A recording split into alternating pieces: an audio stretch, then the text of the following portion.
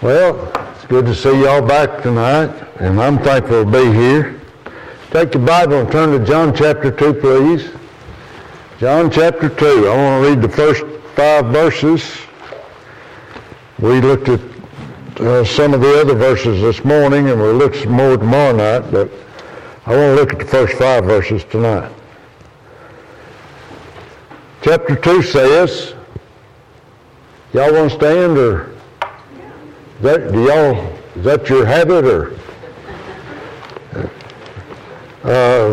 Verse 2 says, and the third day there was a marriage in Cana of Galilee, and the mother of Jesus was there. And both Jesus was called and his disciples to the marriage. And when they wanted wine, the mother of Jesus saith unto him, they have no wine. Jesus saith unto her, Woman, what have I to do with thee? Mine hour is not yet come. And his mother saith unto the servants, Whatsoever he saith unto you, do it. Here's her advice.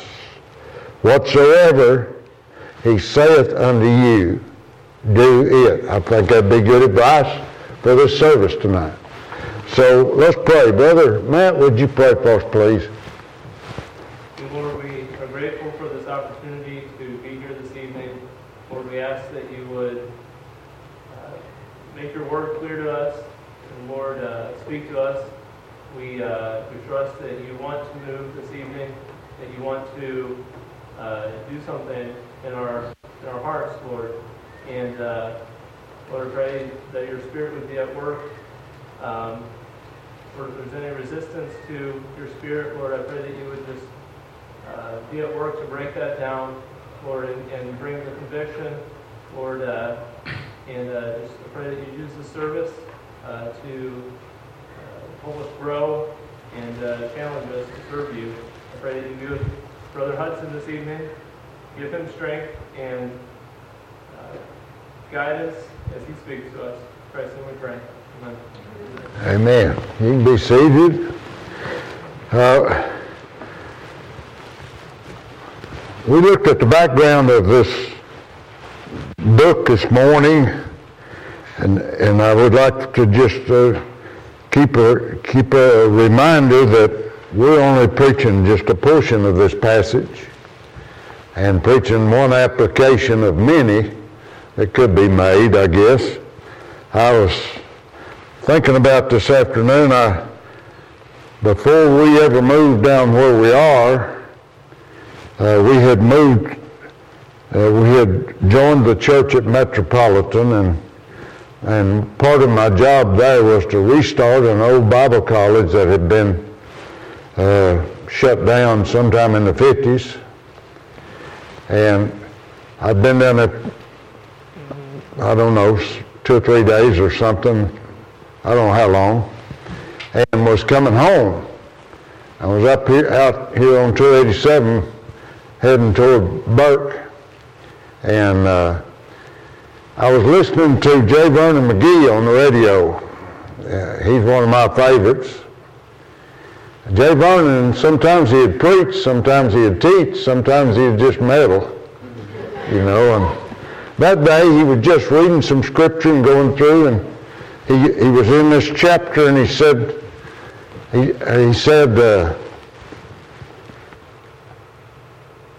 when I was the pastor of the Church of the Open Door in Los Angeles, he said, I never did get a message out of this chapter.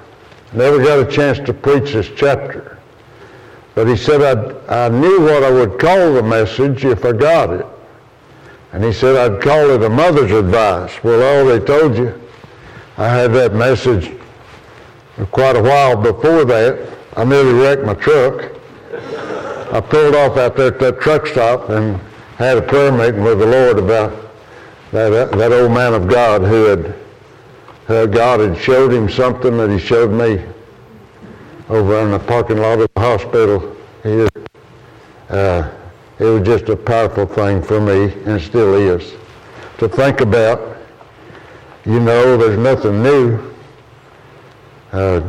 Solomon said there's nothing new under the sun. There's plenty new if you get above the sun, get up there where God is, but as long as we're under the sun, we're looking at the same old stuff. So anyway, her mother's advice. My mother could give advice. I mentioned that this morning. She was the advice giver. It seemed like always she gave me advice when I needed it worse. And sometimes I wish I'd have paid more attention to her advice. But here's a mother who had the correct advice. I've got about 3 things to say about her advice.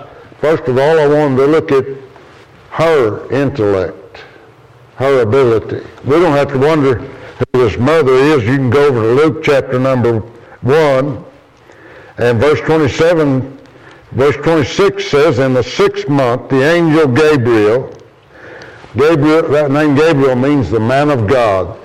He told Zechariah up in verse 19, I am the man of God that stand in the presence of God and sent to speak to thee and show thee the word of God. And so, in the 6th month, the angel Gabriel was sent from God into a city of Galilee named Nazareth to a virgin espoused to a man whose name was Joseph, of the house of David, and the virgin's name was Mary. Don't have to wonder who she was. In fact, I would advise that you get you a highlighter, and bright pink is my favorite. I used to use yellow, but yellow fades. And I recommend bright pink or underline it in red. 2 times in that verse he says she's a virgin. You ought to get that. She is not an extraordinary woman. She's just, he says, hail thou that art highly favored. That word there would be grace. We are highly favored if God given us his grace. He didn't give us what we deserve. He didn't give us what we might expect. But he gave us grace. And here's a lady that got grace. She's not an extraordinary woman, but she's an ordinary woman. The verse says, blessed art thou among women, not above women. She did not have extraordinary gifts, but she was dealing with an extraordinary God who would do an extraordinary work in her life and make something out of her. So she was there. You know, mothers have a way, they're in the know. Mamas know. Right, Kyle? Does Mama know? I thought so. That's the way it was when I was that age. She always knew. She had eyes in the back of her head. So she was there when the messenger declared him. And you read that. You can go all the way down to verse 38, but look at verse 33. Let's see. Let's start with verse 31.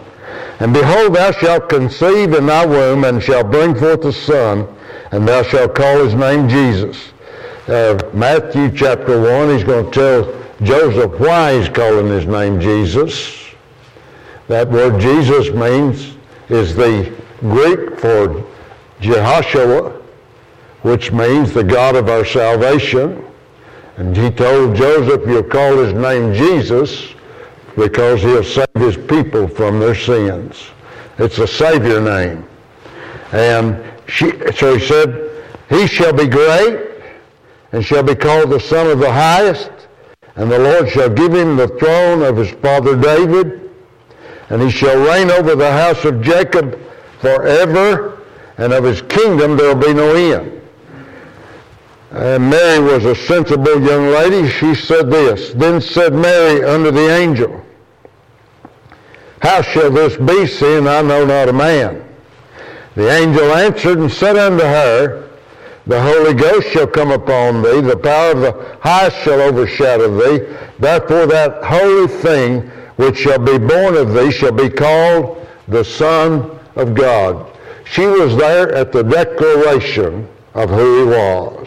She was first-hand recipient of the information, and she said, "Be it unto me according to thy word," down in verse 38. Elizabeth spoke, and the baby was filled in her, was filled with the Holy Ghost, as God had already told his father. And he recognized who she was and who that baby was that she carried, and so did Elizabeth. And so you move over to chapter 2.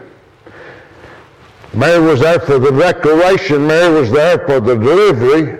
Those first 8 verses, verse 7 says, she brought forth her firstborn son and wrapped him in swaddling clothes and laid him in a manger because there was no room for them in the inn. And she was there for the dedication. Look, move down. 25. In 21, 8 days were accomplished for the circumcision of the child. His name was called Jesus, which was so named the angel before he was conceived in the womb. And when the days of her purification according to the law of Moses were accomplished, they brought him to Jerusalem to present him to the Lord and to offer the sacrifice that is said, verse 23 and 4, that is said of the law of the Lord, a pair of turtle doves or 2 young pigeons. Somebody know what that sacrifice represented? That's the poor people's sacrifice. If you were rich, you might have a lamb or a goat or a bullock. But the poor people who couldn't afford a lamb or goat or bullock could offer the pigeons or the doves, and God would accept it for them. So here's a poor people's sacrifice. See, he doesn't even have a place to lay his head. He has come. I preach in Kyoto, Oklahoma every year. Have for almost 20 years now. And there's a group of ladies up there sing. They do most of the specials.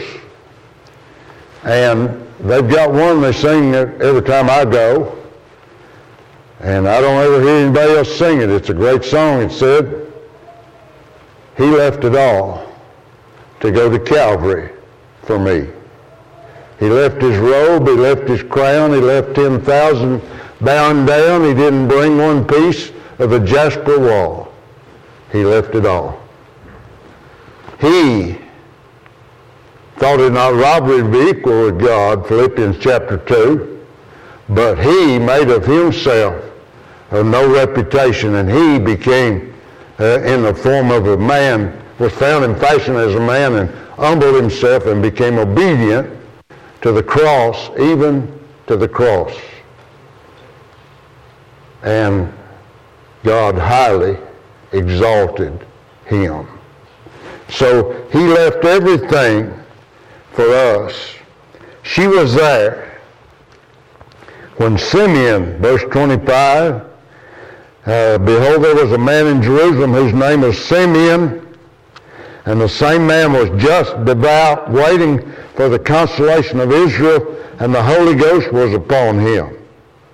That's the same Holy Ghost that filled John in Elizabeth's womb. That's the same Holy Ghost that had come upon Mary. That's the same, the witness is there. "And it was revealed unto him by the Holy Ghost that he should not see death before he had seen the Lord's Christ. And he came by the Spirit into the temple when the parents brought the child Jesus to do for him the custom of the law.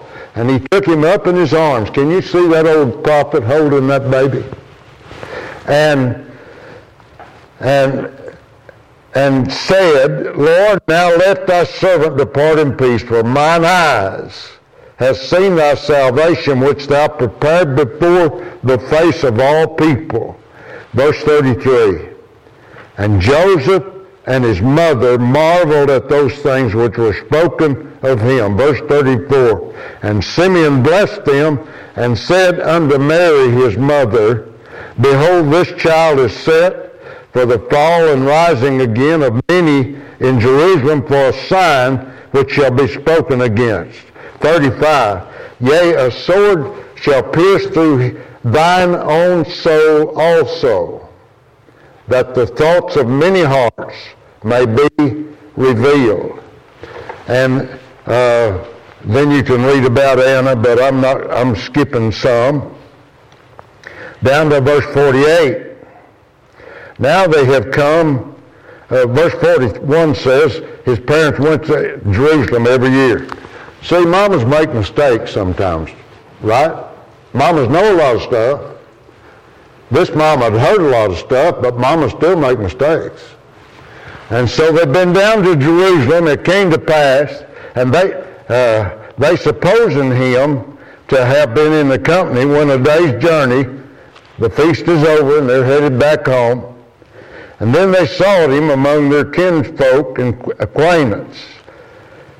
They turned back. She made a mistake, but she corrected it. She went and found him. And it came to pass that after 3 days they found him in the temple, sitting in the midst of the doctors, hearing and asking them questions. She heard his message. And all that heard him were astonished at his understanding and answered. And they saw him, and they were amazed. And his mother said unto him, notice it's his mama. Mama's always got to say something, right? Mother said unto him, Son, why hast thou dealt with us, thus with us? Behold, thy father and I have sought thee. That's literally a father. Sought thee sorrowing. And he said unto them, How is it that ye sought me? Wist ye not that I must be about my capital F Father's business? And they understood not, and they went down, and he went down with them and came to Nazareth and was subject unto them. Verse 51, but his mother kept all these sayings in her heart, and Jesus increased in wisdom and stature and favor with God and man. I hope I read the right things. Can you see this? That there's a special tie between him and her.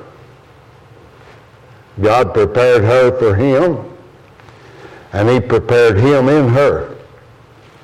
And so it ought to be a challenge to every woman here who is a mother, a grandmother. God's got something for you to do with your child, your grandchild. A special something. You have a bond that nobody else can have. What's his name? Dr. The psychologist, Dr. He used to have a radio program. Come on. Charles Stanley? Huh? Charles Stanley? No, the doctor. James Dobson. Huh? James Dobson. James Dobson. Dr. Dobson says that every child, by the time they're 4 years old or so, the direction of their life, the patterns of their life is set.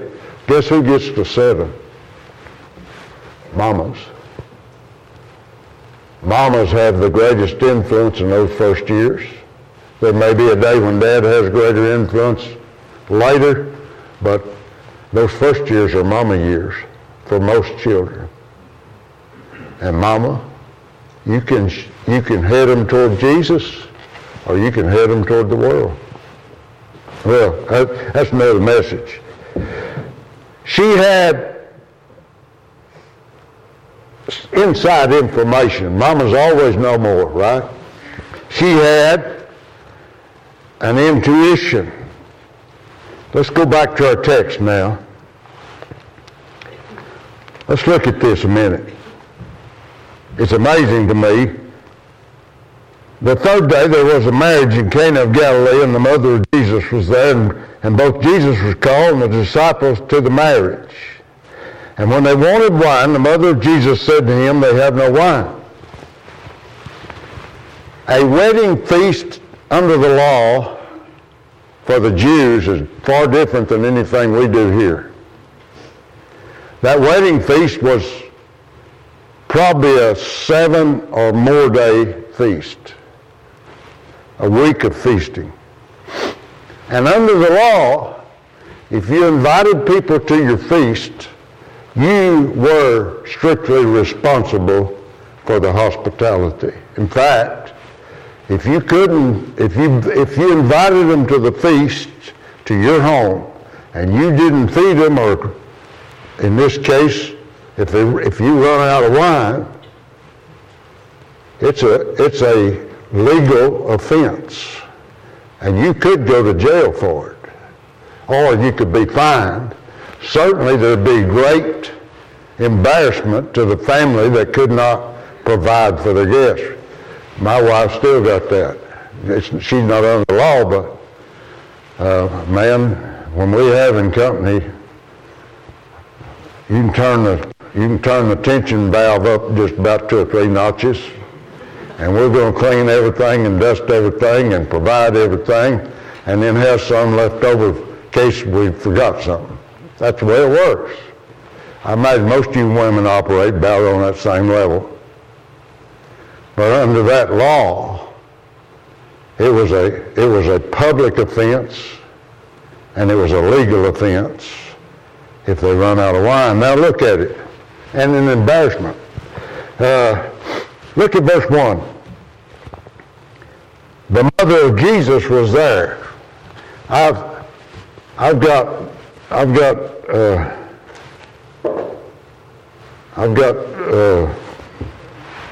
First Baptist Fort Worth. What was his name? He was pastor for 50 years. It doesn't matter who he was. But I got his book on how to have a wedding and how to conduct your church. I've got a lot of respect for him. And he said some things about a wedding that I really took to heart. He said, make it a spiritual thing. If you want a public thing and if you want a government thing, go over there somewhere and have it. But if you're going to come to the church, make it a spiritual thing.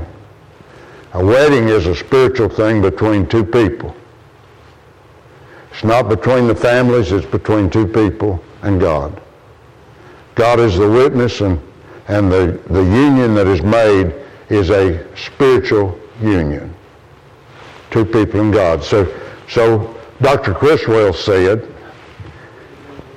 preacher, you make sure that couple understands the significance of the wedding first. And then when you begin the wedding process, which begins with the practice night, I guess, make sure they understand that you're going to begin with a Bible study and prayer meeting before you start the practice. And talk about the spiritual nature of what you're doing. It's not a game you're playing. It's not a show you're putting on. It's not just performing something for the legal aspect of the state, but it's a God thing between 2 people and God. And it's a serious thing. And so I always tried to do that. Here's what I found out. He said, Dr. Criswell said, preacher, you take charge or somebody else will take charge because every family has a wedding expert. I found out that was very true. I used to call them the wedding mafia, but Susie told me quit calling that. Didn't sound good. But every family has a wedding expert. They know how you're supposed to sprinkle the flowers and how the bouquets and where everybody's supposed to stand and just how everything's got to go. And you know, part of it is the reception, the wedding feast, and somebody's got to be in charge of the concession, and somebody's got to be in charge of the groom cake and the bride cake and all that stuff. Yeah, all that's pre-planned. You may think it just accidentally happened. It never does. So how did how did 3 days after Peter comes to Jesus, how did it happen that they're at Cana of Galilee at a wedding? And the mother of Jesus was there. The only reference I can find in the whole book of John to Cana of Galilee is Nathanael, one of the disciples, was from Cana of Galilee. And you won't find that till you get over to chapter 21 when Peter said, I'm going fishing, and Nathanael went with him. So maybe Nathanael may have known some of these people. Maybe somehow you could tie, I don't know. And then if you get that answered, she's in charge of something over here. She must be in charge of the refreshments or the wine table or whatever it is. Certainly she has compassion for the family. Probably why she came to Jesus is because of the danger of the embarrassment in that society to that family who's giving the feast. Maybe they're kinfolks. I don't know. And then, if you get that answered, what about the disciples? He didn't even have disciples 3 days ago. What about him and the disciples being there? Strange, isn't it? Probably coincidental. I doubt it. I'll tell you what I find after I've pawed over it and fumed over it. God did it. He's good at stuff like that. He put every one of us together today for His purpose. He does it all the time. It's not a new thing with God. He can put us in Cana, or He can put us in Wichita Falls, or wherever He wants us to be, and then He can display Himself in our midst. So, for whatever reason, she is troubled about it. Now, I've got one more thing to say about her before I get there, but remember, she's addressing the servants who serve the wedding crowd. And here's what I wrote down. I've been watching him for 30 years. I've heard from heaven about him. I've heard the testimony of the preacher about him. I have seen him operating now for 30 years. And I don't know what he might do. I don't know if he will do. I've been waiting on him to do a miracle for a long time. But whatever he says to you, get ready, because he may just happen to do it today. Whatever he says to you, do it. He's going to let you get in on something, but I don't know exactly what. That's what she said. The real controversy comes in verse 4.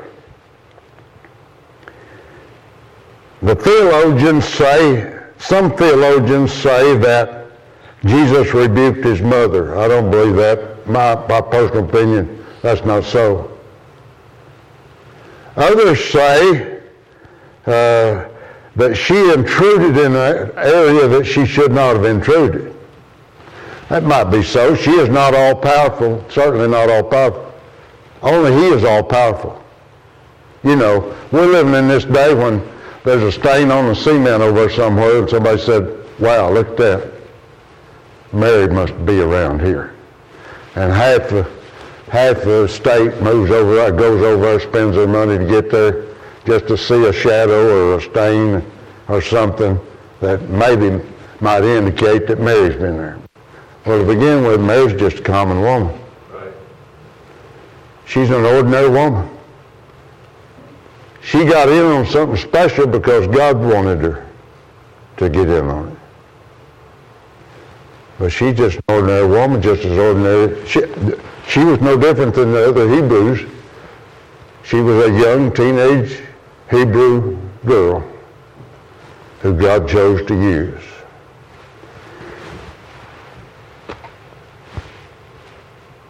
Not an extraordinary woman, but an ordinary woman that God used in an extraordinary way. You could say that about Elijah. You could say it about Elisha. You could say it about the Old Testament prophet. You could say it about Esther. You could say it about a lot of folks. And you have to say it about Mary. So, but the Bible says only Jesus could say that all power is given unto me in heaven and in earth. And I'll give you some power if you'll go and witness in my name. Only Jesus could say it. Only Jesus could say of the church, the gates of hell will not prevail against it. I'll build my church. And I mean, she is inadequate in her power.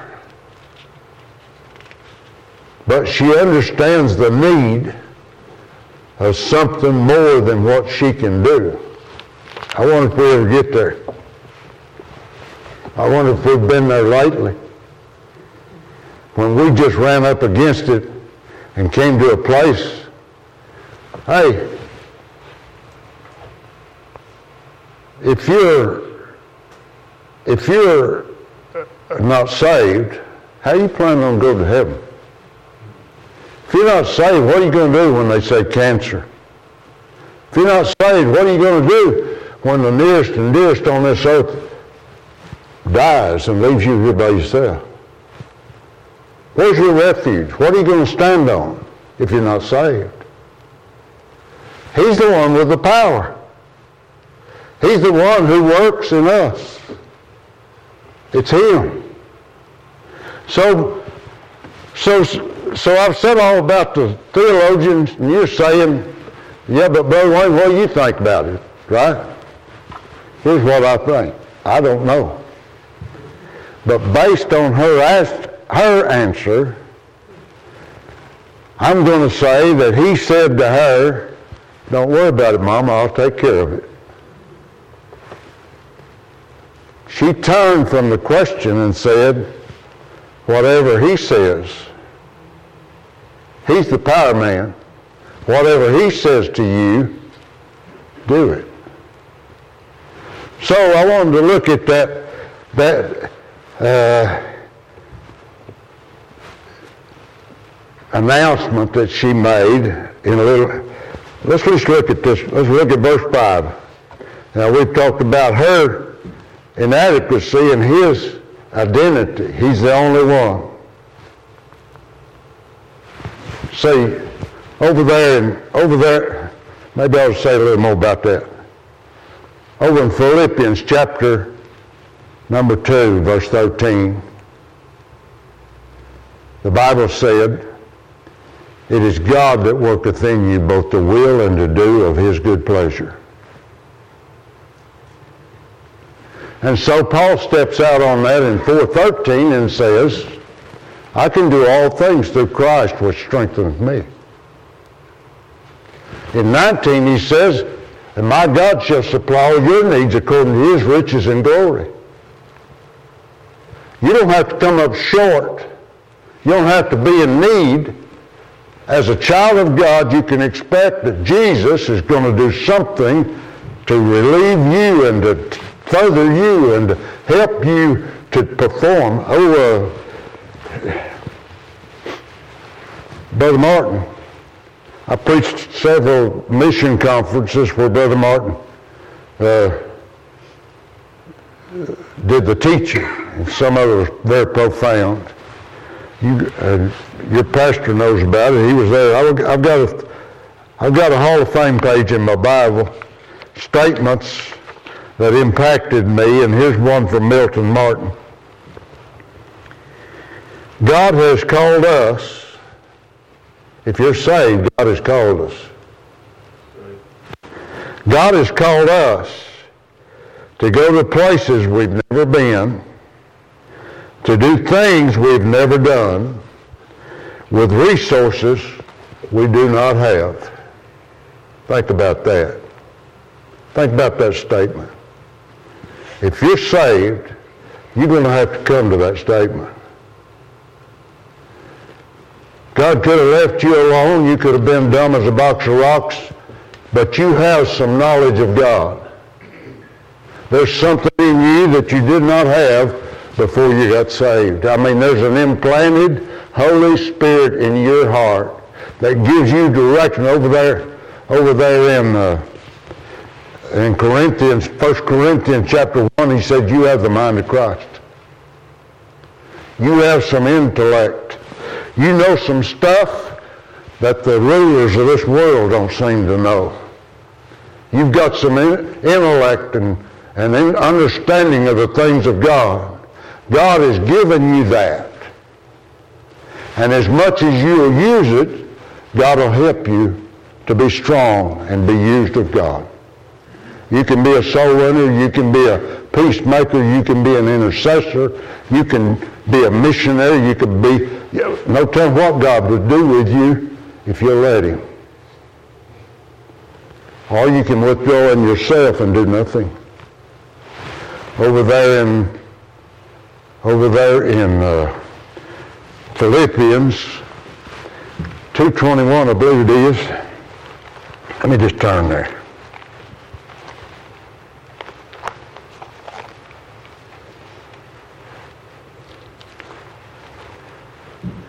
For to me, to live is Christ, to die is gain. Over in chapter 3, he's going to say, I'm counting everything in this world garbage but Jesus.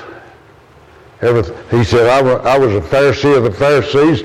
I'm a ruler of the Jews. I was in Gamaliel's school. I was headed for the Sanhedrin. I was the hottest thing on the market politically as a Jew. But I throw all of that away and count it but loss, that I may know him, and that I may have him, and that he may work in me and do in me and be in me what he wants to be. That's 2:21. If you look over to, that's 1:21, I'm sorry. If you look to 2:21. In 2:20 he said, in 2:19 he said, I trust in the Lord Jesus to send Timotheus shortly to you, that you may be that I may also be of good comfort when I know your state, for I have no man like-minded who will naturally care for your state. You remember Timothy, he's that bashful young preacher that God's going to use. Paul's going to send him over here to this Philippian church of all places. The church at Philippi. The church that's right in the heart of the idol worship, right in the heart of the sinners of all the filthiness and adultery and fornication and everything you can think of in Rome. He said, I don't have another man like-minded. Look at 21. For all seek their own, and not the things of Christ. Why is it that we can't fill this place up? Why is it that we don't see hundreds saved in Wichita Falls, Texas? Why is it that the church seems to be stymied and just dragging step by step? The answer's in that verse. All seek their own and not the things of Christ. We say we're saved. We say that he bought us with his blood. And that's true. You're not your own, for you've been bought with a price. He says because of that you should glorify God in your body and in your spirit, which are God's. But we do not see it happen because all seek their own. I mean, here we are at revival time, and it'll be a real battle. to get people to come 3 nights to meditate and worship the one who gave his blood for our sins. What's the problem? All seek their own. So, Mary could have kept her mouth shut. But she said, I know him, and I know he can do something, and I'm saying to you, just depend on what he says do. Whatever he says to you, do it. Let's look at that statement now, and I'll be done. First is the scope of her advice. Look at that verse. Whatsoever. See, there's no boundaries there. We came up the road this morning. Somewhere along the way, Susie said, there sits the highway patrol. That highway patrol has authority out there on that highway. But you let him come over here on the streets of Wichita Falls, you'll find out he's not in his turf anymore. These local jokers will be up in arms about somebody invading their turf. Right? Whatsoever says no turf, no boundaries, nothing's out of bounds, no territories. My brother-in-law has moved to St. Louis and retired now, but he lived down in a little country town, Houston, Missouri. That's Texas County, Houston, Missouri. They did the best they could. They're still hillbillies.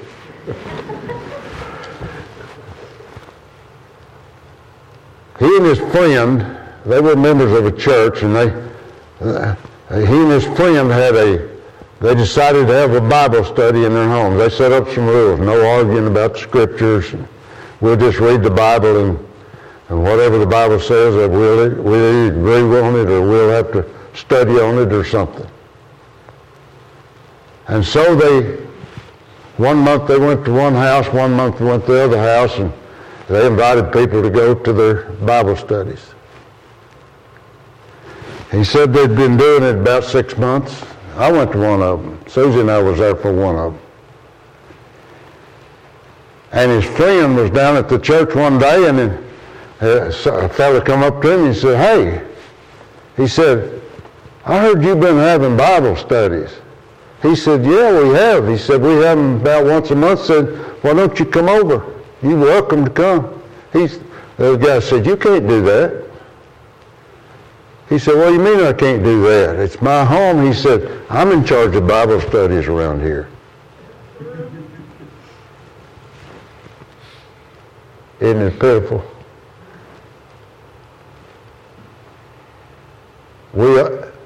Somebody has said, I don't know who said it, but somebody said, no telling what we could get done at the church if it didn't matter who got the credit for it. So she said, whatsoever he saith. You see, we've come to this place where somebody will surrender a little bit here or over there, over there, over there. Or some may even surrender to the Lord. But the song says, all to Jesus I surrender all. That's what the song says. And that's really the only, if we haven't done that, we haven't surrendered at all. Jesus said you can't serve me and another master. If any man will come after me, let him deny himself and take up his cross and follow me. That's Matthew 16:24. Luke 9:23 says it this way, if any man will come after me, let him deny himself and take up his cross daily and follow me. The disciple has to follow in order to be a disciple. A student can study without ever following. You may agree or disagree as a student, but a disciple has to follow. You understand? There's got to be a surrender of myself. I got to go on. Then there, and this is really precious to me. She said, whatsoever he saith unto you. Today, there's probably more of a problem than any day since man's been on the earth. There's so many voices clamoring for our attention. I talked with someone today that had got off of Facebook, and I told them about, I had Facebook on the phone, and I got rid of my phone and changed phones, and I laid Facebook aside. It wasn't that Facebook was wrong or Facebook had not harmed me in any way, but I was just spending too much time on Facebook. Time I needed to be reading my Bible or studying, I would find myself looking at Facebook. It's another voice. And so we came in here this morning, and this is, did you call this an annual revival? Semi-annual revival? Something. A momentous occasion for this church.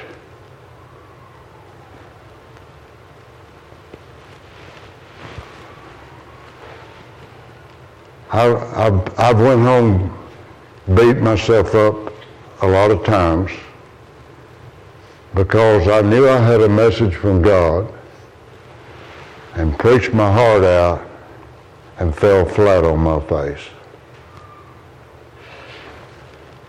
I'm no longer a pastor, so I can say this a lot easier than your pastor can. But if you want a preacher that preaches, if you want to see God work in your church, then you help him get prepared. You come in here prayed up and ready for preaching. You do your part. See, part of the preaching is whether or not that man there has got the goods. The rest of the preaching is there enough spirit in here to deliver the goods?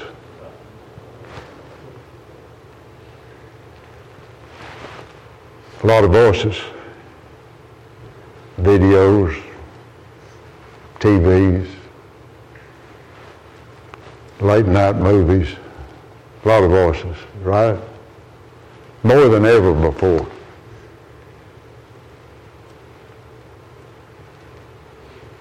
But over in John chapter 10, that verse says, my sheep hear my voice.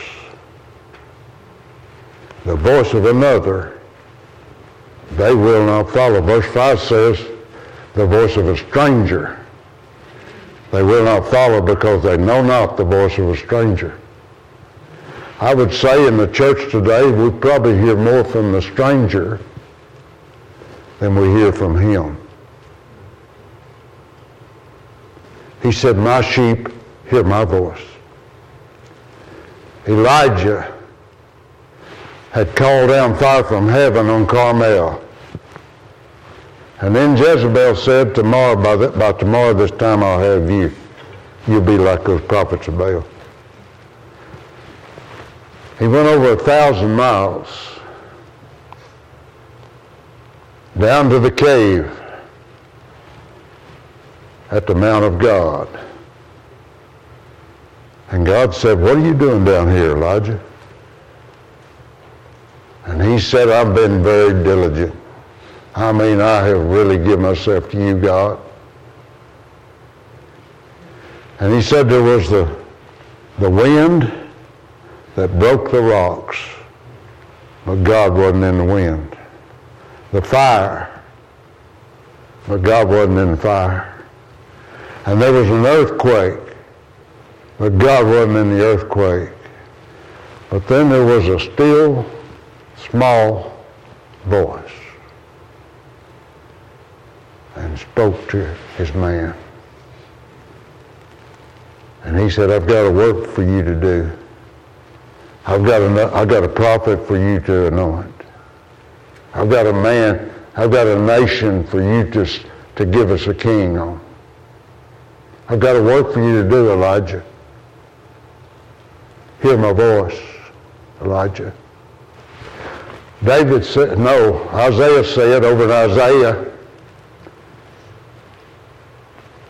he said, you'll hear a voice behind you saying, this is the way. Walk ye in it. When you turn into the left or turn into the right, you'll hear that voice saying, this is the way. I want to say to us as a church, if you're saved, you had to hear that voice.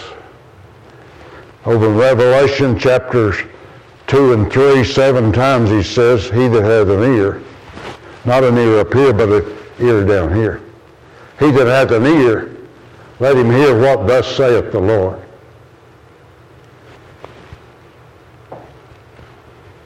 And God spoke to us somewhere along the way. I'll never forget the convicting Spirit of God who dealt with me that night I got saved. I was just a 12-year-old boy, but the night I got saved, I thought, if I don't get saved tonight, I'll never be saved. I've got to get saved tonight. He had pulled on me, and that conviction spirit was so intense that I knew I had to be saved that day. I don't know if I've ever got another chance or not. But I got that chance, and I'm glad of it. I'm glad I got saved that day. If you're saved, you heard his voice somewhere along the way. Not an accident you're saved. Holy Spirit had to... there's something wrong with our theology today when theology says, if you want to be saved, just invite him into your heart. It's much more than that. First of all, there must be a convicting spirit that says you're a sinner and you need God. Without God, you can't make heaven. That conviction of the Holy Spirit that draws us to him. And a repentant heart that turns from who I am to who he is.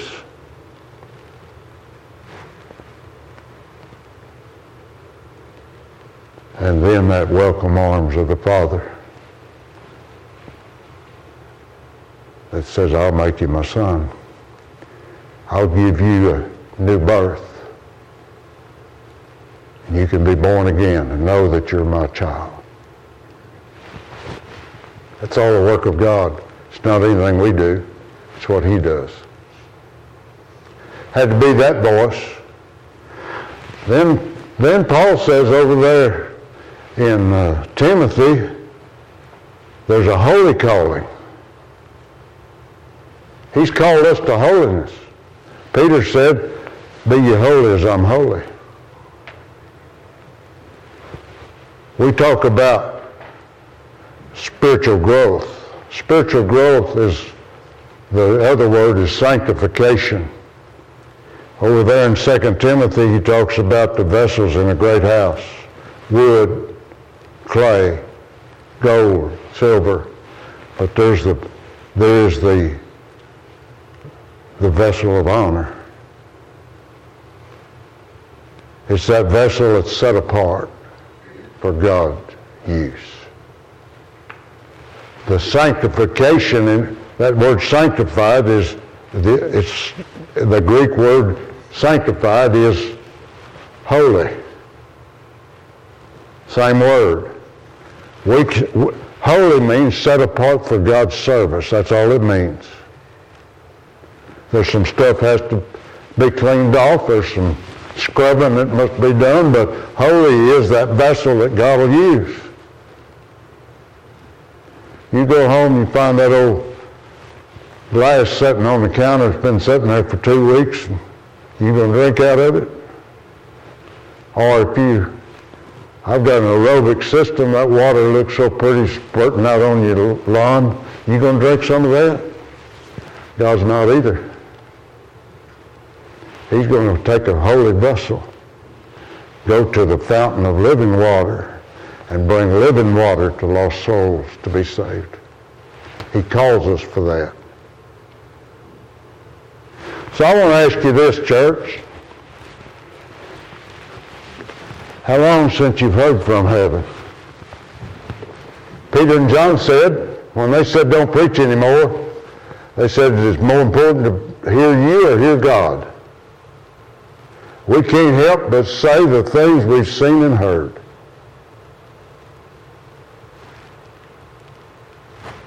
Revival would be a return to saying the things we've seen and heard and letting God speak to us and act on His Word.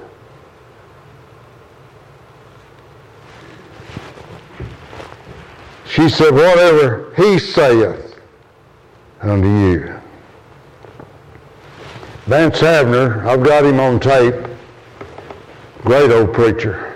I think he surrendered to preach when he was 13 years old, and he was in his 70s or 80s when I heard him say this to 1,000 preachers. He said, preacher, the saddest day is when voice and vision come no more. Christian, the saddest day is when you can't hear from heaven anymore. Well, what's the answer? These altars, your prayer altar, your prayer closet, getting back in your book. Whatever He says unto you, do it. First, you've got to have an ear that can hear. That's what He said in Revelation. Get your ear tuned in. And then there's the last thing. She said, whatsoever He saith unto you, I call this the step of victory. Do it. Over in Luke chapter 5, I wanted to show you this passage, Luke 5. Verse number 1 and 2. It came to pass as the people pressed on him to hear the word of God, he stood by the lake of Gennesaret and saw two ships standing by the lake, but the fishermen were gone out of them and were washing their nets. I don't know much about fishing. I sure don't know anything about commercial fishing, but I know something about shrimp poor boys. Susie and I found a place down on Pier 7 at Galveston years ago where the ocean-going shrimp boats would come in. And you could go down there and get a shrimp poor boy. They'd let you set up on the second deck, and you could watch those shrimpers coming in and out of that pier. And I found out something. When they're washing their nets and hanging their nets and drying their nets and patching their nets, they're through fishing.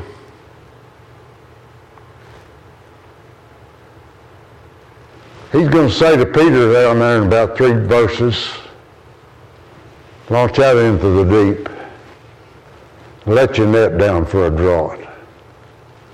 And Peter's going to say, I'm the expert here, Lord. I know all about fishing. I know all about this water. I've been raised on this lake. And we don't have deep water nets.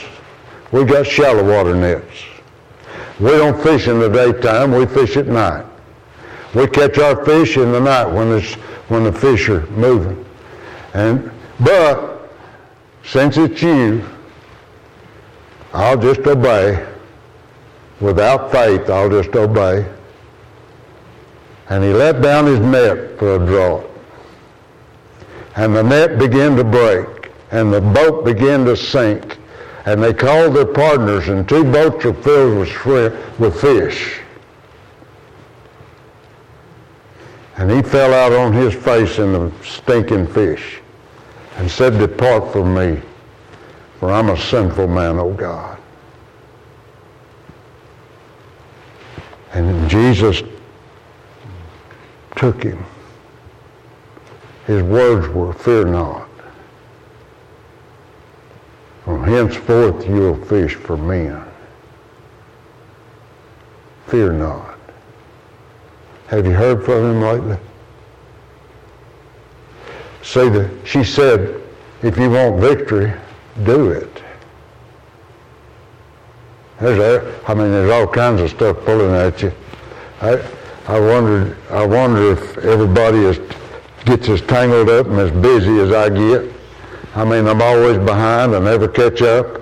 Every day I get up, there's 100 different things that I could be doing. But sometimes the best thing to do is just stop and hear his voice. And when he says do it, do it. I don't have any doubt that in this crowd there's some folks that are running from the voice. I read a book about a preacher in the 1700s. His mother raised him and said, "Don't ever get out of the sound of the church bell." And he said as a young man, he was going fox hunting. And on Sunday morning, they rode right by the church going fox hunting on their horses, and he and his buddies, and that bell was ringing. He got a mile or so away, and he could just barely hear the bell. And finally he said to his friends, "I can't go hunting today, I'm going back to church." He turned around and rode back to the church, gave his heart to the Lord that day, and became the man of God that God wanted him to be. That's what this day is all about. The bell's ringing for you. Whatever he says to you, not to your neighbor, not to your husband, not to your wife, but to you. Whatever he says to you, are you willing to do it? You'll never know victory until you do it. Once you do it, it may be the greatest thing more than you ever imagined. But you'll never know it until you do it. Let's stand. Father, I pray you've had your will here today, and I pray you've had your will here tonight. I ask you, Lord, that you'd help us to yield ourselves over to you and let you be in us and do in us, work in us and with us and through us as you see fit. Lord, I pray you'd help us to open our spiritual ear, seek your face, turn from whom we are, humble ourselves before you. And Lord, would you help us to have that heart that says, whatever he says to me, I'll do it. Lord, would you help us to just respond to the call of God in each of our hearts tonight. In Jesus' name I pray, amen. We're going to have the invitation